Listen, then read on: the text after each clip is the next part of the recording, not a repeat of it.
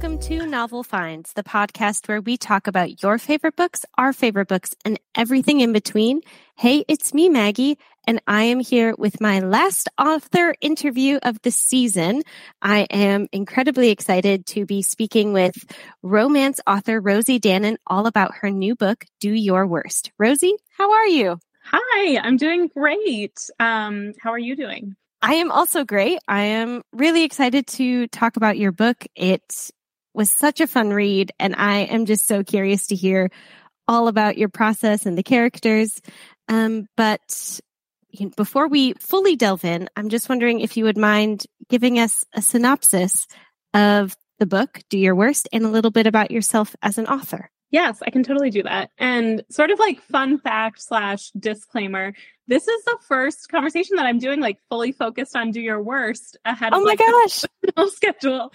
Yeah. So, it'll be a dry run. Who knows where we'll go. But anyway, I feel like I can tackle this first one at least. So I'll talk a little about myself first. I've known myself longer than I've been working on this book. So as you mentioned, I'm a contemporary romance author. My debut, The Roomie, came out in 2020. And then a follow-up book, The Intimacy Experiment, came out in 2021. Do Your Worst, the book we're going to talk about mainly today, is actually my first foray into paranormal elements. So that's been a really fun thing to explore creatively. And this book in particular is about a aspiring curse breaker, Riley Rhodes, our heroine, and a disgraced archaeologist who happens to be British, Clark Edgware, who's our hero. And they unknowingly accept assignments at the same infamous Scottish castle. And that's Arden Castle, which is in the Highlands. And it is gone through, many, many owners over the decades, because basically this castle drives everyone who steps foot in it away. And so these two people, who are both sort of trying to prove themselves professionally in different ways, find themselves butting heads without any spoilers. But while they don't get along, they sort of can't deny the attraction between them. And it almost seems like the curse is like in on matchmaking them, because they keep finding themselves in sort of like delightfully wacky situations that force them to spend time together. So that's the book itself. And it was really fun to explore, because magic, you can get into like zany, forced proximity situations. Absolutely. I love a curse that is obsessed with love. And I love a curse generally, but I loved, I was really curious to know how it was going to play out, if it was going to be sort of like a realistic take, because your other work had been contemporary, but I was so delighted that it was like really paranormal, and it really was just so well incorporated with the romance. I just feel like there were really nice parallels there. I'm just buzzing to talk about the book, but I am curious to know, because Do Your Worst is sort of being pitched as like the rom-com version of The Mummy. That was in some of the paperwork I got about the book. I am curious to know, do you have like a favorite romantic adventure film, or a favorite adventure film generally? Yeah. So, I mean, it is The Mummy. Yes. and I did not necessarily set out to write like a book inspired by The Mummy, even though that almost, I feel like people don't believe me when I say that, because loving The Mummy is like a part of my public persona. And I think somebody had let me know that I think like 4 or 5 years ago, like way, way before I ever thought about this idea and began to write this book, I had tweeted like, oh, I want to do like a gender swap version of The Mummy. And it really wasn't until after we turned this book in and I was like kind of looking at it that I was like, oh no, like I did Inception like on myself. Because if you're not familiar with The Mummy, just in case anyone listening is not, that movie, and it takes place in the 1920s, is about like a librarian who is sort of desperate to prove herself as an expert in Egyptology, and a sort of swashbuckling adventurer hero who kind of helps her, and they battle a curse. And there's sort of like really fun opposites attract tension and banter between them. Yeah. And in Do Your Worst, I made my hero the repressed sort of like academic, desperate to like kind of prove himself. And my heroine became this like fly by the seat of her pants adventurer. And so I can see that in hindsight, but it really was not intentional. But I'm delighted to have like realized that as a lifelong goal. So I love that. But it's nice that you're living your dream. Yeah. Yeah. They say like write the book you want to read, and I just really leaned into that. You really did. So would you say then that the sort of romantic adventure story that best fits with Do Your Worst would be The Mummy? Yes, I think that is like the cleanest parallel. But I will say, you know, the way that I got the idea for Do Your Worst, like the one that I was conscious of, right, was that I was at a sort of difficult period with my writing at the time. And it was, you know, the core of the pandemic. It was, you know, life was tough. Yeah. Trying to find my way back to like a really joyful way of writing, which is, you know, how I felt when I wrote my first two books. And so part of my process for doing that, of figuring out like what ideas do I want to pursue, is sometimes I will make a list of just stories I love. And I will then look for like themes or, you know, concepts or whatever, tropes, anything that I'm like, oh, I want to pull that out and play with it. And when I did that list prior to writing Do Your Worst, the list was like Buffy the Vampire Slayer, Charmed, The Princess Bride, and probably The Mummy was on it. But it was just like all these stories where there was magical elements. But I think those particular ones that I've identified, I think do a good job of playing into the tension of the real world with these magical elements. So like people who have very kind of like human relatable problems that they are like sort of complicated and potentially solved with like some kind of magical influence. And so while I would say The Mummy is again like the cleanest parallel for people, I think you'll get, if you loved Buffy the Vampire Slayer, if you love Charmed, I think you'll see elements of that in the writing as well. Oh, definitely. I think it's sort of a conglomerate of all of those really just delightful 90s paranormal like films and TV shows that you just don't really get anymore. It's very like, of an era, and I think like maybe there is a resurgence happening, which like I'm personally really excited about. I don't know if you heard this, but like there's a Buffy like Amazon Audible. Yes, that's the word I was trying to get. There's like an Audible series now that's like amazing. Back up. And I think, you know, the Teen Wolf movie was coming back out. So I think maybe that kind of like, yeah, exactly. Like almost like campy, like high, a lot of this all had romance in them as well. So like campy, romantic, paranormal that, was really big in like the 90s and the early aughts. Like, can we reinvent that? And can we explore that with like today's challenges, right? Yeah. I do feel like overall, it's almost like this, a really, really wonderful thing that has come post-COVID is I think people have really taken the time to see what people are actually like wanting in their media. And I think people are like really craving these types of stories. And I think I'm seeing a lot more of them now, but especially I remember when The Lost City came out, it just felt like I was rewatching like a 90s rom-com. It was so weird and so fun and so random. And I just felt like I hadn't seen a romance like that in so long. Yeah, I think you're totally right. And I think it is in the pandemic. I think a lot of people wanted escapism and they also wanted like joy. Like it was hard. You know, our lives were smaller. Our lives were in a lot of ways like painful or scary. And so the search for the kinds of stories that brought like comfort but still allowed us to kind of, again, go on like a little adventure from your couch. I think I just love having that come back. And I think those are the stories that do, I think, like light up a part of my imagination that like I haven't felt as much since I was younger. So it's like, I'm just so excited because you're right, that is being explored, I think, in all kinds of medium right now, and it's great to see. Absolutely. Absolutely. So we've talked a little bit about some of your inspiration behind this book, but I am curious to know, what was it specifically about the Scottish Highlands that was so appealing to you as a writer? Yeah. I think this is another setting that is sort of inherently has this like magical feel to it. And maybe part of that is like, I loved Outlander and that kind of thing. But I actually went to the Scottish Highlands while I was working on this book for my honeymoon, actually, with my husband. Congratulations. Thanks. Yeah.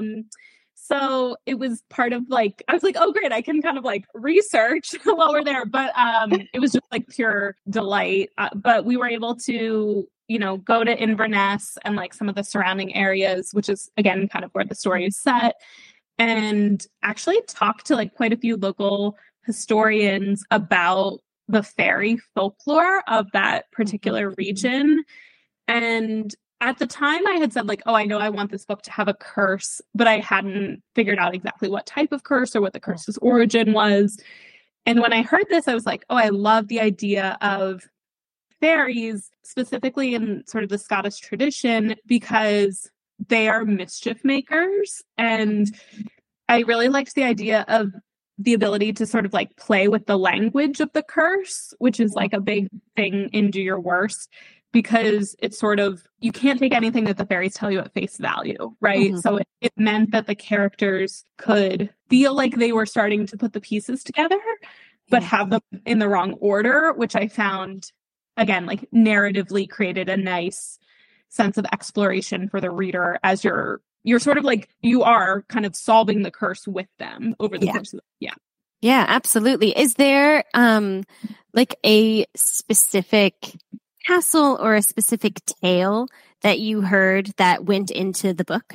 That's a great question. So originally I had thought about setting it in France because there was a specific estate that I had come across that I just thought was so interesting, because it was having, I remember seeing photographs of it and being like, there are so many different lives that you can see when you look at this chateau, because so many different people have come in and shaped it, right? So they've put up scaffolding, or they've had wallpaper, or you see like the remains of a fireplace from, this renovation or whatever. So when you as a modern person were walking through, it was like, oh, like history is like in this room with us. Yeah. And the footsteps of these people who were in our same spot, but like 100 years ago, 200 years ago, 500 years ago, it's like this echo of that. And I was like, that is kind of what I want to capture for the setting. Which again, like without getting into spoilers, like you're sort of getting the history of the castle again as part of the curse. And the reason that I didn't set it in a chateau, and the reason I moved it to Scotland, was not only did I, kind of get swept away in this fairy tale, literally, I do not speak French. And I was like, no, if it's set in France, like there's too many like French things that it was going to be hard for me. I was like, where they speak English? Scotland. So, amazing. And you know what? I think there's just something about Scotland that's really magical, especially up in the Highlands. It's like no other place you've ever seen before, it really is something special. I totally agree. I think like going up there, like I said, and having like the physical response to like, especially because there's so many like really ancient structures, like you can go to the standing stones and you're just like, holy moly, like there is like an energy here. So I was like, okay, validated my choice to like not learn French. That's good. I'm really glad. So Do Your Worst has just a great cast of characters. Outside of Riley and Clark, we have so many like wonderful Scottish natives and other really great characters. I'm curious to know, is there a character you had the most fun getting to write? And if they're different, do you have a character that you relate to the most? Yeah, that's a good question. So I will say, like, I think while there is like some really fun Scottish side characters that I got to develop, and like one of them is named Kaylee, who is sort of like a local student who's studying specifically like the history of Arden Castle. she was influenced by, I actually have a friend whose name is Kaylee, and it's spelled like that because in the book, the Gaelic spelling, which nobody can pronounce. If you like look at it and you don't have like an understanding of Scots Gaelic, you're like, oh, her name is like Kelady. Like it's very confusing. So that was kind of fun as like an Easter egg for me to be like, you know, she's like one of those people that you never see her name on like a keychain or like, I'm gonna put your name in the book and like we'll have a joke about how no one can pronounce it. So that was kind of like a fun side character exploration. But I will say like this book, even more so than my other books, is really close focus in on the two main characters, because they are sort of isolated by being trapped kind of in the castle. So I'm trying to think like who's more, I mean, they're fun in different ways, right? I guess I'll go with Clark, the hero, because I think he's very brooding and he's sort of like a sad boy. And it's kind of fun. There's definitely like things that like are a little bit mean to him that happen in the book, which I like had fun with, right? So maybe that's a little bit, I don't know, makes me sound like a little evil, but sometimes it's just like fun to make, you know, your male character suffer. And then we like, you know, we let him have joy in the end, but like there's okay. So that was fun. And then I probably, you know, as much as I just ragged on him, I probably do relate to him the most, not necessarily in the brooding, but I think in the sense of like responsibility that he feels to his family in terms of like wanting to make them proud. I think that's something that I have always felt. And I like Riley is very, you know, again, like free spirited and like not very careful. And Clark is kind of always like, oh my gosh, like please, like you're going to injure yourself or others. And I'm more of like a worrywart in that way. That's fair. He's also so, I was really tickled by Clark because he is really this like specific brand of like repressed English boy. Yeah. Just like, and like you just pairing him with an American, much less like a very vivacious, loud American, was just so funny. Exactly. That's like some of the suffering that was fun to write, where he's just like, I think that's actually a part of like the description when he like first sees her before he even like gets to know her. He sees her across the bar and he's like, everything about her is loud. Like she has this like bleach blonde hair and like low cut top and like red lipstick. And he's just like, that is an American. Absolutely. So perfect segue. Let's talk about Riley and Clark. What was your favorite part of their relationship? Yeah, I mean, I really gravitate towards opposites attract as a writer, and it's something, if you look across my work, you'll see like different versions of that and different iterations between my main couples. And I think one of the reasons I gravitate towards it is it just does create such delicious tension when your two characters are just completely opposed to the way that one another think. Their histories are different. Like I really enjoy, as part of a love story, to see them meet in the middle and to understand each other. So that was, you know, something that was fun here, because again, Clark and Riley, not only are their personalities different, but like their backgrounds are really different. Like Clark is a PhD, and I'm like almost laughing to myself, which is horrible, because there was a joke that I wrote and then deleted where like he talks about his PhD and there's like a pretty huge dick joke that I like deleted, and I was just thinking about that. And Riley is like self-taught, like never went to college, like everything is sort of like, again, almost like folklore. Like she's really like leaning into stories that have been passed down through the matrilineal line of her family. So I liked like their different approaches to problem solving. Like Clark is very, you know, research, and it needs to be done in this way, and everything needs to be quantified and proven. And Riley is more like, well, I feel like it's this. Very like intuition. Yeah. So that was fun. In terms of what surprised me between them, that's a good question. I mean, I think, not to like kind of get too into this, but like they find that their sort of like preferences in the bedroom are sort of complementary. I know, I was like, am I going there? But, like, I guess I am, in order to answer this question. And I think that was like kind of a fun thing to explore, where like Riley, who is very like independent, and almost like aggressive in her personality, sort of like wants to like cede control a little bit, and for Clark to find this place where he is comfortable like giving that to her, and the way that that interacts.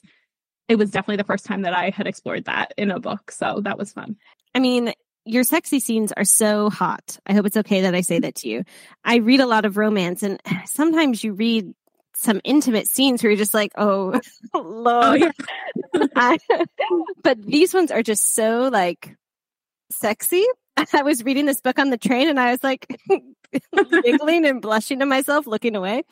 And I just think that's like, a reader knows what they're getting into when they're going to read a Rosie Danan book. Like, your books are notoriously really, really like intimate.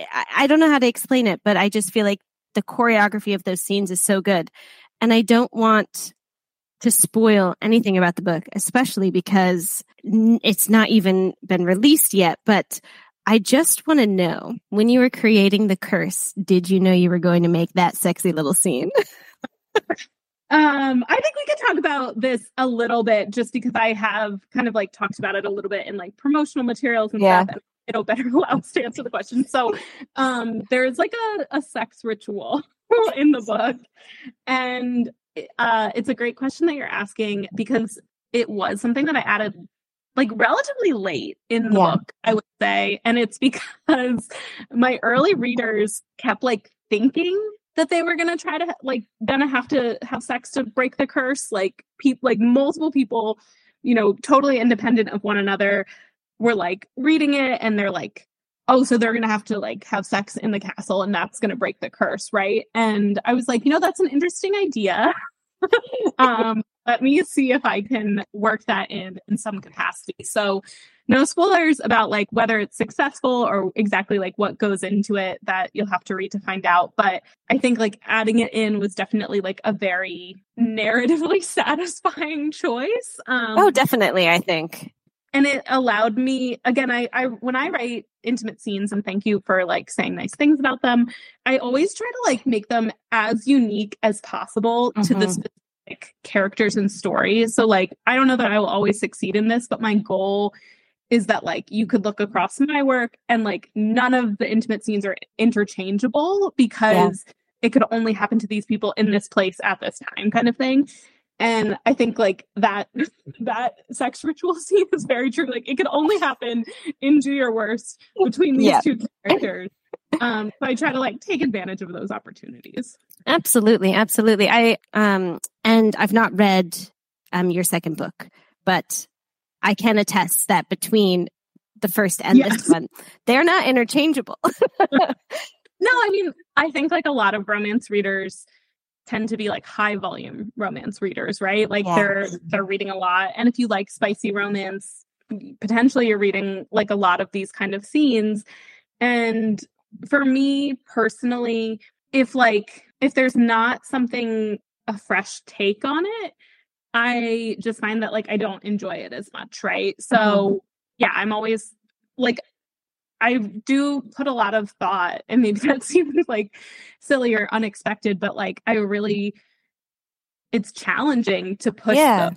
Because it's not, you know, both from a choreography standpoint, but like honestly, I think that's sort of like a surface level thing. It's more about like emotionally, what are the complications that are going to be introduced? Because I think you want it to be good, but you don't want it to be easy.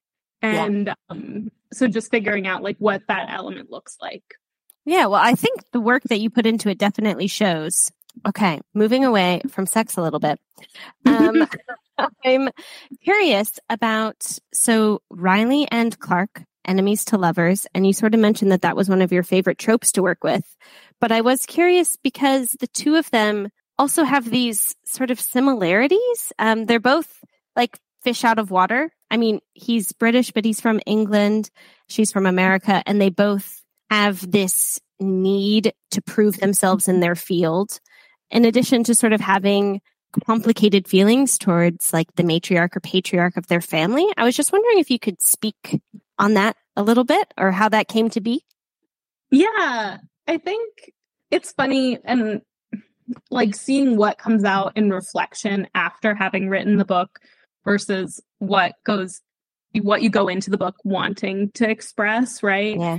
And I think the similarities between them is a really good example of something that kind of comes about as part of the romantic development, and that I then appreciate at this part of the process more than having it be consciously intentional. But I think you're right. And I think usually like what the characters are exploring in the book tends to be something that I myself am struggling with or trying to process. And I would say at the time that I was working on this book, I was thinking a lot about career and how career defines us. You know, this is my third book, and I think you're at sort of a pivot point in your career as a writer. You know, there's like debut is such a distinct stage. And then I would even argue that your second book is like kind of a distinct stage, but a third book sort of charts a course for like, where do I want to go? And it's just a very different process. So I think that's what you see them both exploring in ways that are connected and maybe ways that are disconnected as well, is this idea of like, maybe my job isn't the only thing that defines me.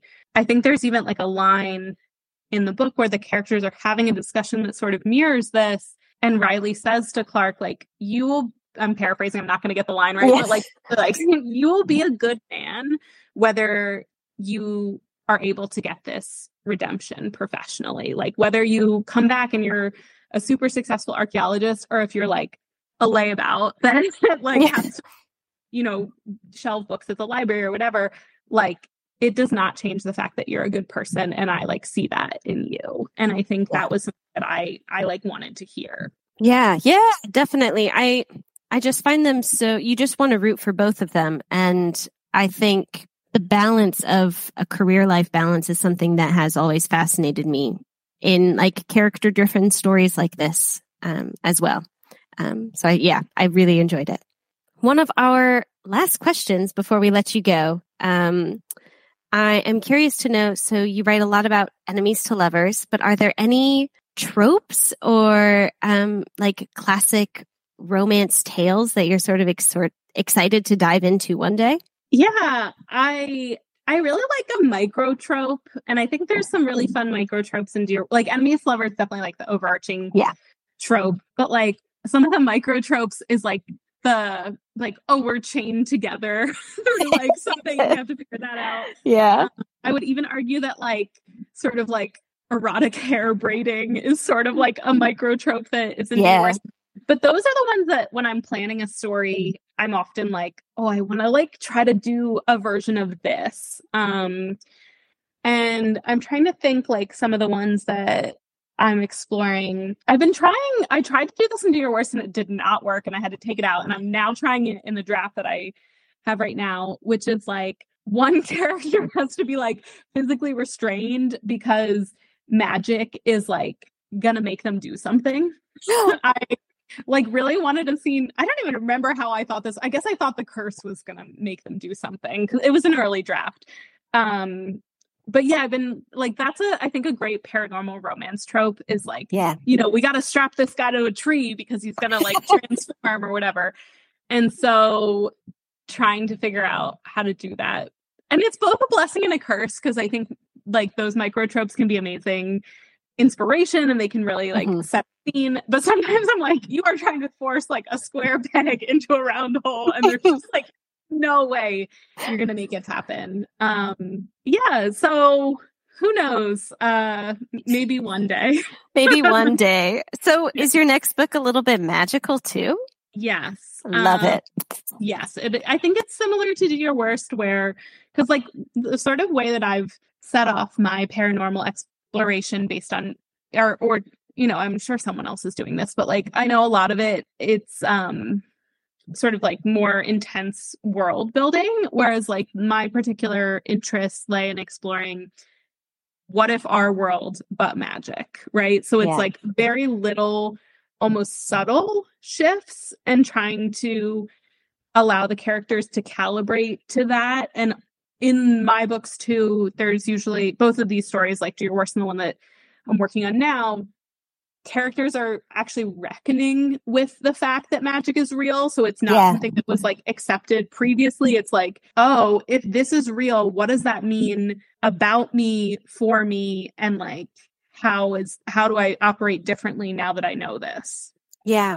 Yeah. I think it's a good way to introduce it into romance, but also it's just magical realism is so delightful because then you can just think that magic is also real. Because I think like I like it, right? Because it's like, okay, if curses are real, then like maybe that could happen to me. Maybe. Who's to say? Exactly. Like I think I like the idea of like escapism that like you can slip into is sort of like the goal. Yeah. Yeah. Wonderful. I love it. So Rosie, I have 2 questions for you before I let you go. I hope that's okay. You will be free soon. And this is a question that I've asked a few romance authors, and they seem to find it really funny. So I'm asking it to you now, but if you don't want me to release it, I will not. I date an English guy, so we play Kiss, Marry, Avoid, or Shag, Marry, Avoid. It's much nicer than the American version. It is. So I am wondering, since you have 3 romantic heroes in the world of Rosie Danan, who would be your Shag, Marry, Avoid? Yeah, it's a great question. I mean, I think as an author, you try to make each of them someone that you could fall in love with, right? So it's the inherent complication in it. I think that I will go. Oh, it's hard. It's harder than I thought it would be. Sorry. I'll go Shag Clark. Okay. I do think there's like, again, a nice tension in sort of like the like very repressed in the streets, but like intriguing in the sheets thing going on there. So that could be fun. I think that I would marry Josh from The Roommate. Okay. Which is maybe like more of an outlier or unexpected thing for maybe people who know me in real life. The reason I'm picking him is I actually think I'm most like Ethan, who is like the hero of my second book, who I will unfortunately have to avoid. Sorry. So I think I'm trying to pick my own opposites attract, in the sense that I think Josh would bring out, like make me take myself less seriously. And like some of those things that I think if I were with Ethan, it would be like doubling down. Like we would just like lose like days to being like, let's talk about like, the moon and what do we think the moon symbolizes. And I think that would be inefficient. So yeah, that'll be my answer. Great. So for efficiency, you must marry Josh. Yeah. I love it. Love it. Thank you so much. Rosie, so Do Your Worst comes out very soon, start in November. Do you have a favorite independent bookshop where people can purchase or pre-order your book? Yeah. So if you would like to get a signed and personalized copy of Do Your Worst with some awesome pre-order swag, there's a really gorgeous, it's a transparent page overlay with character art that's exclusive. And, oh my gosh. Yeah, you can get that and it slips right into your book. So I think that's kind of a cool thing. And you can also get a custom vinyl sticker if you order through Town Book Center, which is a Collegeville, PA local indie to where I am now. And you can find their information on my website, rosiedanan.com. Yeah. Wonderful. Well, if you guys are interested in following Rosie's book journey / purchasing her book, I will link Town Book Center and Rosie's website to our episode description. Rosie, I can't thank you enough for joining. This has been a really fun conversation. Everybody go and pre-order Do Your Worst. I can't recommend it enough. It's been definitely one of my favorite romances of the year. Thank you so much. Yeah, it was great to chat with you. Really appreciate it. No, anytime. Well, we heckin' did it, you guys. Thank you so much for listening. If you like what you heard, share us with your other bookish friends and family. And if you're listening with Spotify or Apple Podcasts, be sure to rate and review the show. I am off to do my newest video for our Patreon. I am now doing a series where I will be talking about all the books that I am currently reading every single month, as I no longer have an Instagram to post about them. And if you are interested in joining our Novel Finds community on the Patreon, please follow the link in our bio. And be sure to follow us on Instagram at Novel Finds Podcast. Thank you so much for being a novel friend. We will see you all next time.